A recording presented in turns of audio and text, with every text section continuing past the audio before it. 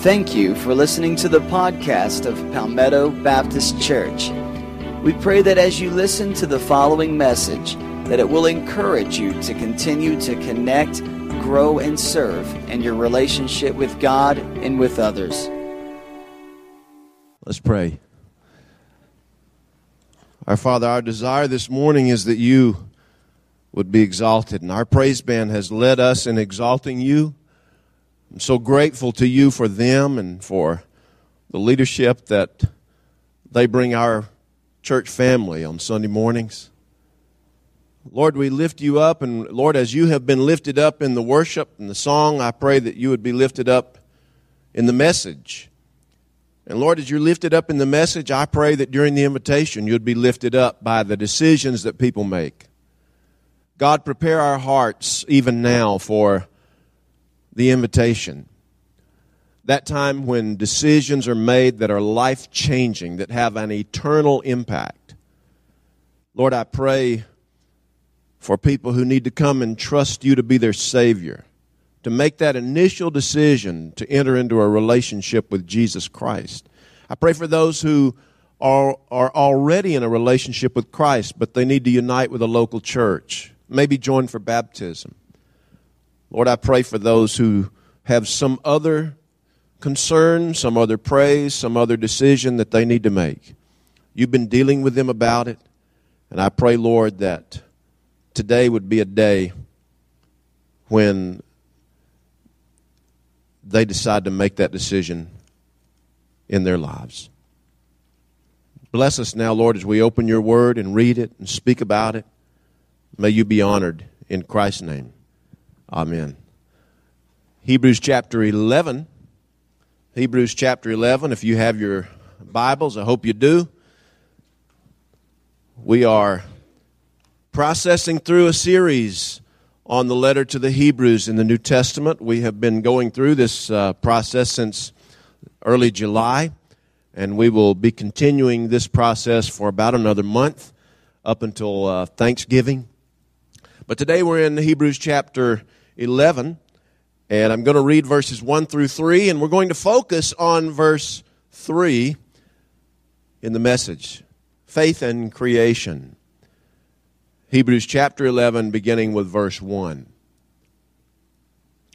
Now faith is confidence in what we hope for, and assurance about what we do not see.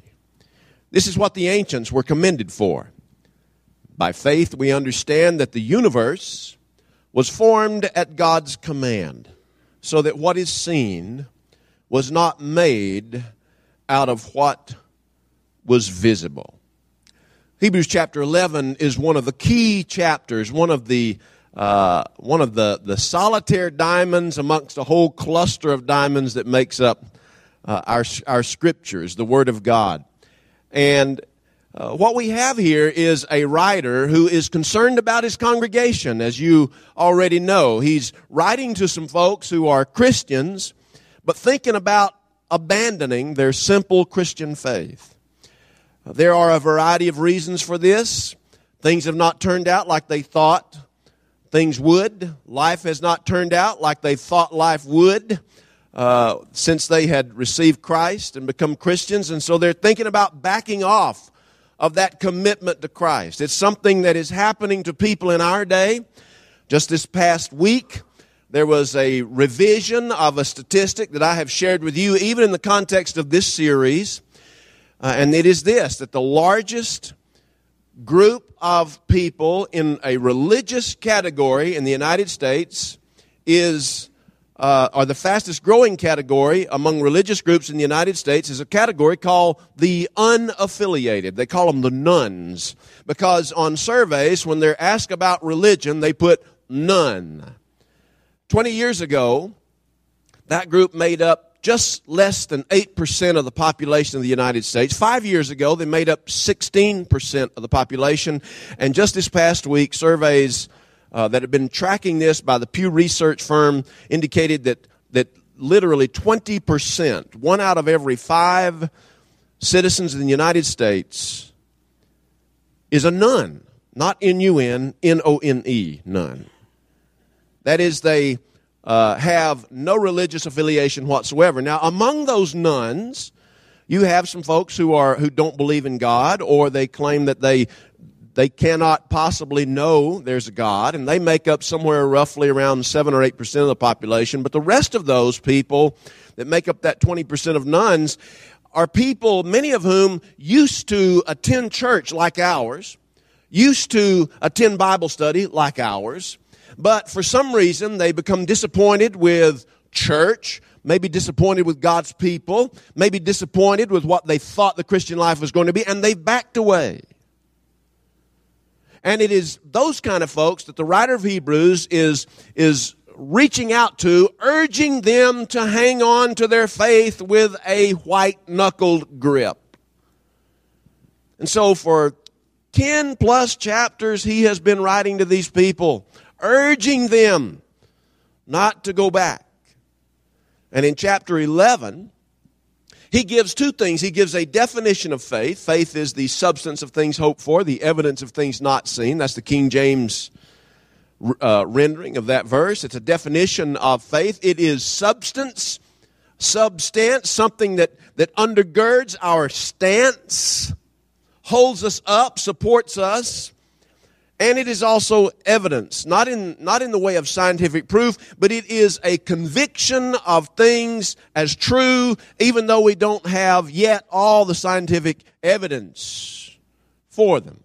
That's what faith is. So he gives a definition of faith, and then he's going to spend the rest of the chapter giving demonstrations of this Christian faith. But before he goes into all those demonstrations of all of the Hall of Famers of faith, like Abraham and Isaac and Moses and Noah and all the way down the line, he pauses in verse 3 to give us this pregnant verse. It's a short verse, but it is so jam-packed with jewels that there's no way to fully unpack them. You could write literally thick books, volumes of thick books just on Hebrews chapter 11, verse number 3.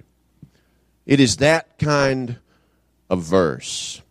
In this verse, there are, generally speaking, 4 general truths embedded that I want us to understand. First of all, this verse tells us that God created or formed the universe. He says, by faith we understand that the universe was formed at God's command, at God's word, at God's initiation. God is the one who is behind it.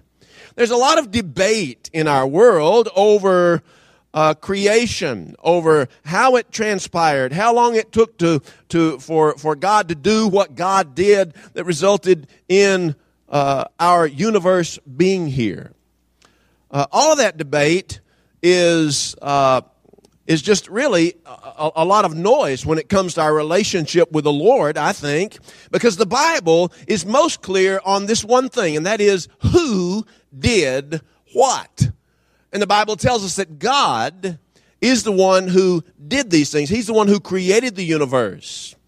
Genesis chapter 1, in the beginning, God created the heavens and the earth was without form and void, and darkness was upon the face of the deep, and the Spirit of God moved upon the face of the waters, and God said.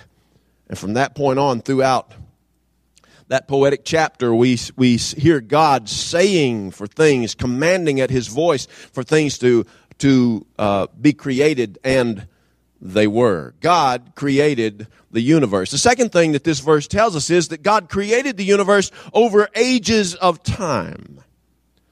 Over ages of time. Now, I read from the New International Version, and like so many of our newer versions, the New International Version does not fully capture everything that is in this phrase, the universe was formed at God's command. One of the Greek words in that phrase is the word aeon. We get our word eon from it, which means ages or eras of time. It's in that verse in the Greek text.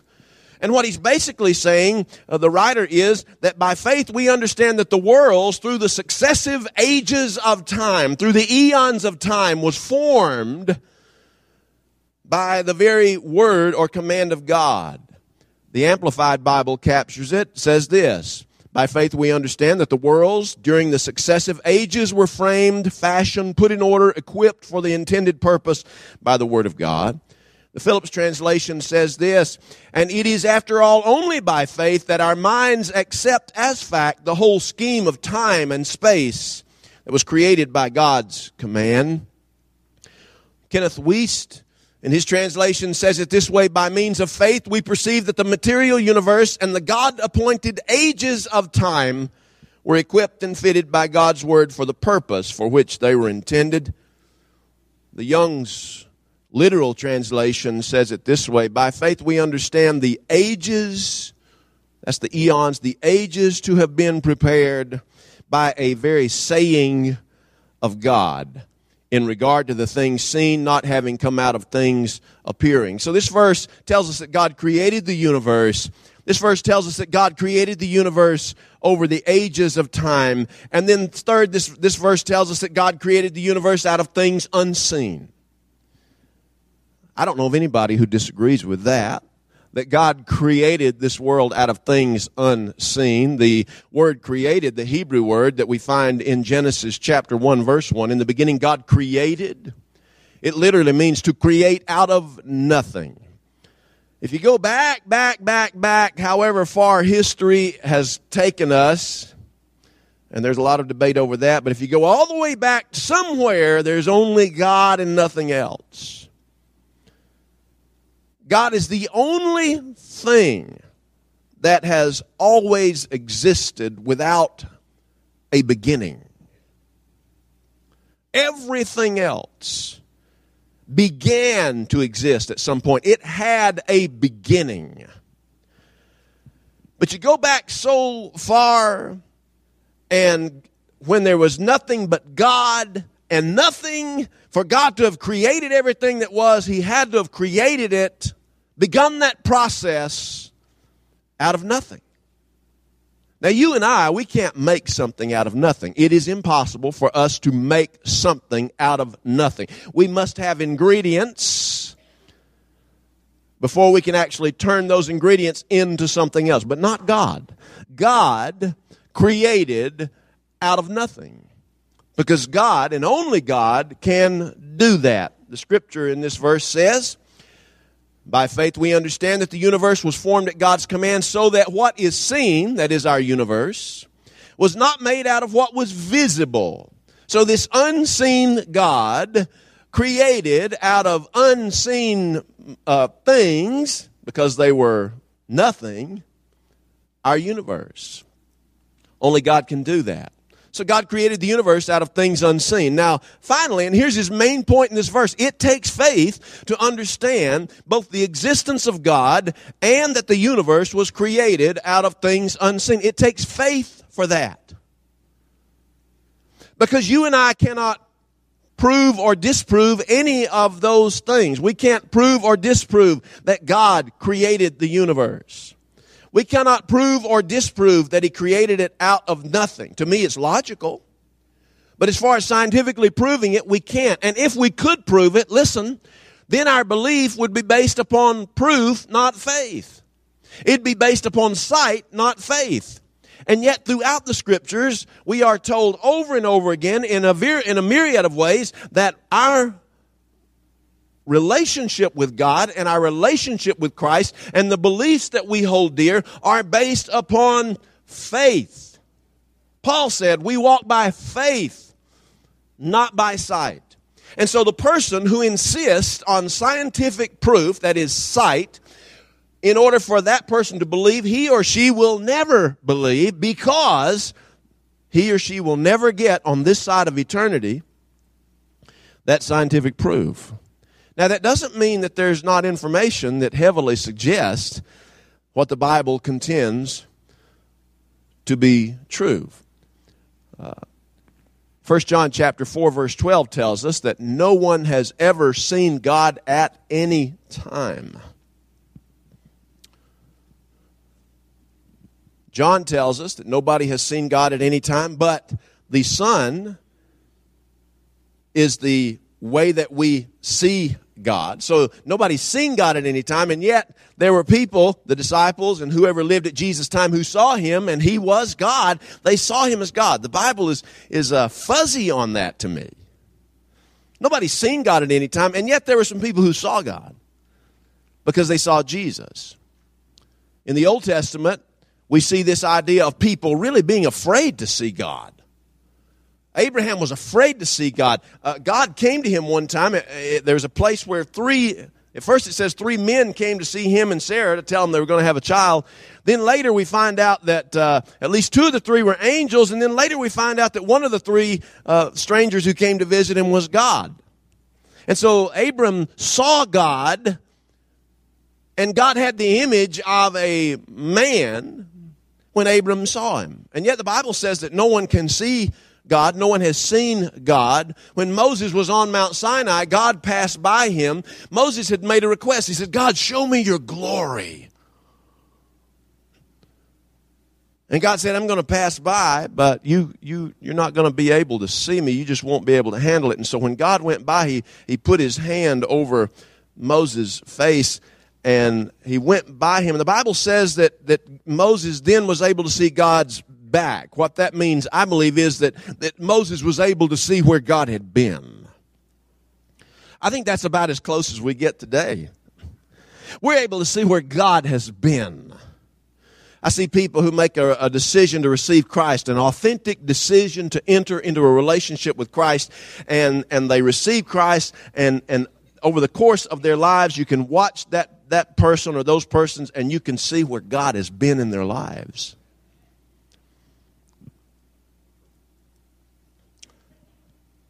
But the fact that this verse in 1 John 4:12 says no one has ever seen God at any time, and you couple that with Hebrews 11 verse 3, where it talks about things unseen, and this God who is unseen, who created and formed the universe over these ages of time, it poses a problem for a lot of people because they can't bring themselves to believe in a God who can't be seen. So many people are crying out something similar to what Moses said. God, let me see you and I will believe you.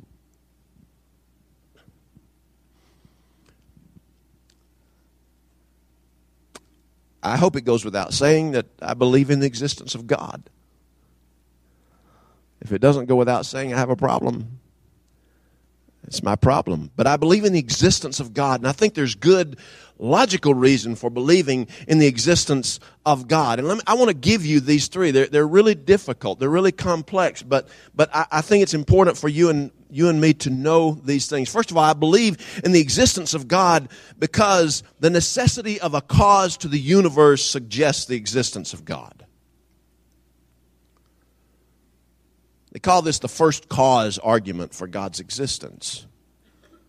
And it basically goes like this.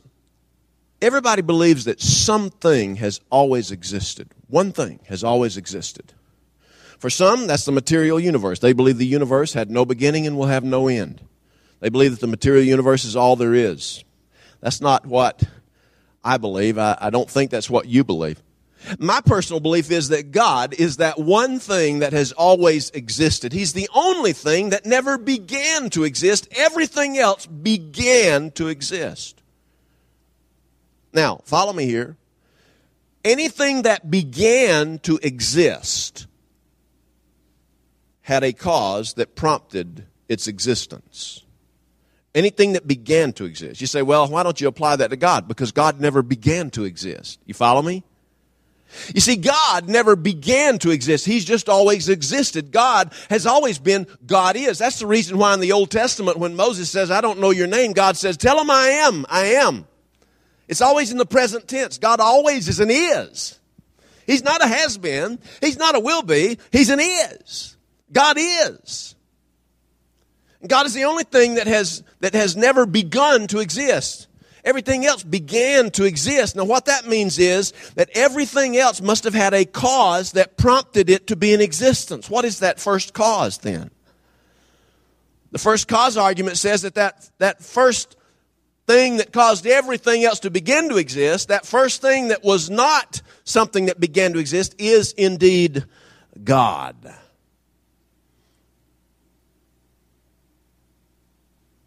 So if everything else began to exist, then it had to have a cause, and that cause must be God. There must be something that has always existed that caused everything else to come to existence. There's another reason why I believe in the existence of God, and that is because the evidence of design in our universe suggests the existence of God.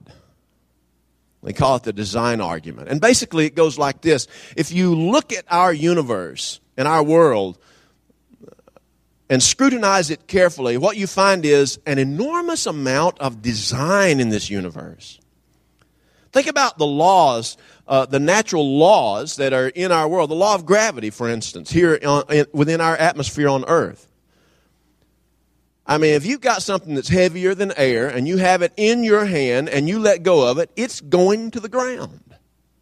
It will always go to the ground if it's something that is heavier than air, because the law of gravity says it's going to do so. The law of gravity has not changed since the earth and its atmosphere was created, since it came into being. G.K. Chesterton, a writer of long ago, he said about design, he said, if I go into the African jungle and I find one elephant among the hundreds of thousands of elephants, only one elephant with a trunk, he said, I'm going to find that odd. But he said, if I go in there and I find among the hundreds of thousands of elephants with a trunk, I think that's a plot or a plan. He was simply saying that it appears there is a design to what we have in the universe. Let me put it this way. Let's suppose that you were in a boat and you got lost. You were Gilligan in the 21st century. I know half the people in here claim they don't know who Gilligan is. Y'all are telling a falsehood.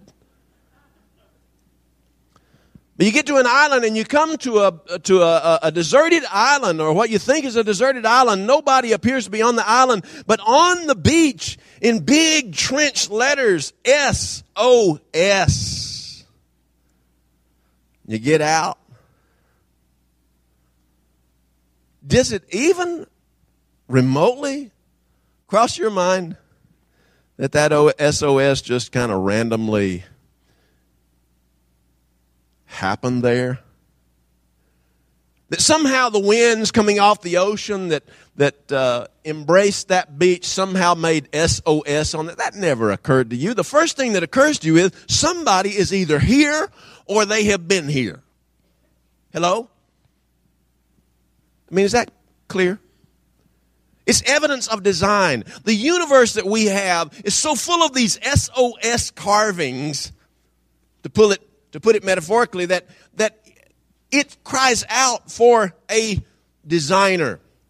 Listen to this. The premise of a fine-tuned universe is this: that a small change, there are 26 different constant dimensions. Now, I don't understand all that, but I believe the folks who are far smarter than I am who can tell me about it. There are 26 constants in our universe, and the chances for all those 26 constants to come together at one time in one place, and they would all have to come into place at one time and in one place for us to be able to have life on earth, the chances of them coming together at one time in one place to allow for life on earth as we have it are so remote as to be almost impossible. In fact, it would be more possible, this is not a joke, it would be more possible for a hurricane to come off the Gulf and hit a junk pile of metal in Destin, Florida, and whip that junk up and sit and put it together and produce a 747 jet airline fully operational. The chances are more likely for that to happen than for all of these 26 dimensionless constants to come together at one time in one place to make life on earth allowable for human life. So what do you say? I'm saying that there's so much reason for design, to believe design in our universe. And evident that design points toward a designer. And then finally, I believe in the existence of God because I believe that God's existence gives real meaning to life. They call it existential meaning. It has to do with meaning. The Apostle Paul told the Corinthians, he says, if in this life only, if it's only in this life that we have a hope, we are miserable. In fact, we're most miserable. Think about it. If there is no God, and if when you die it's all there is, then the only meaning to life is that in the short little blip compared to all of history that you're here, just live a good life and make the best of it and try to make your mark, and then you die and you're gone. And that's it. Is that all the meaning there is to life? You see, the existence of God means that your life is more than just what you do here, although that is enormously significant. But what it means is, if there's a God, then your meaning is not only for here and now on this earth, but it is also for another place. C.S. Lewis put it this way. He says, if you get hungry and you desire a certain food, that desire suggests that there is that particular food that you desire for. If you are cold and you are wanting a blanket, the fact that you have this desire suggests that there is something like a blanket that will quench that desire. He says, if in my heart and my soul I have a desire for something beyond this life, something bigger than this life, he says, what it suggests to me is that I was made for another world. This is the one thing that turned C.S. Lewis from being an ardent atheist to one of the most devoted Christians and later Christian scholars that Christianity has ever produced. God's existence gives meaning to your life.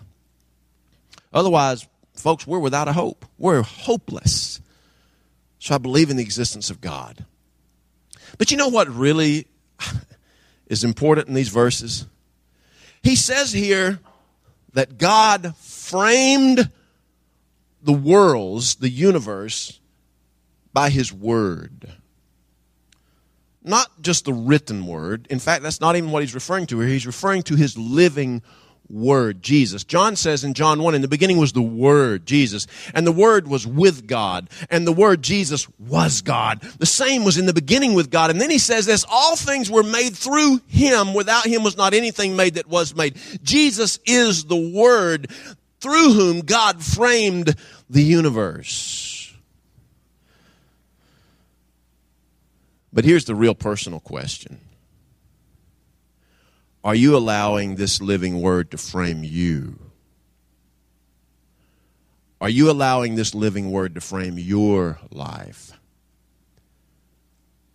Because you know what? As important as the existence of God and how God framed, what God framed, as important as those questions are, they don't mean anything unless you and I are allowing this living Word who is Christ to frame our lives according to His will.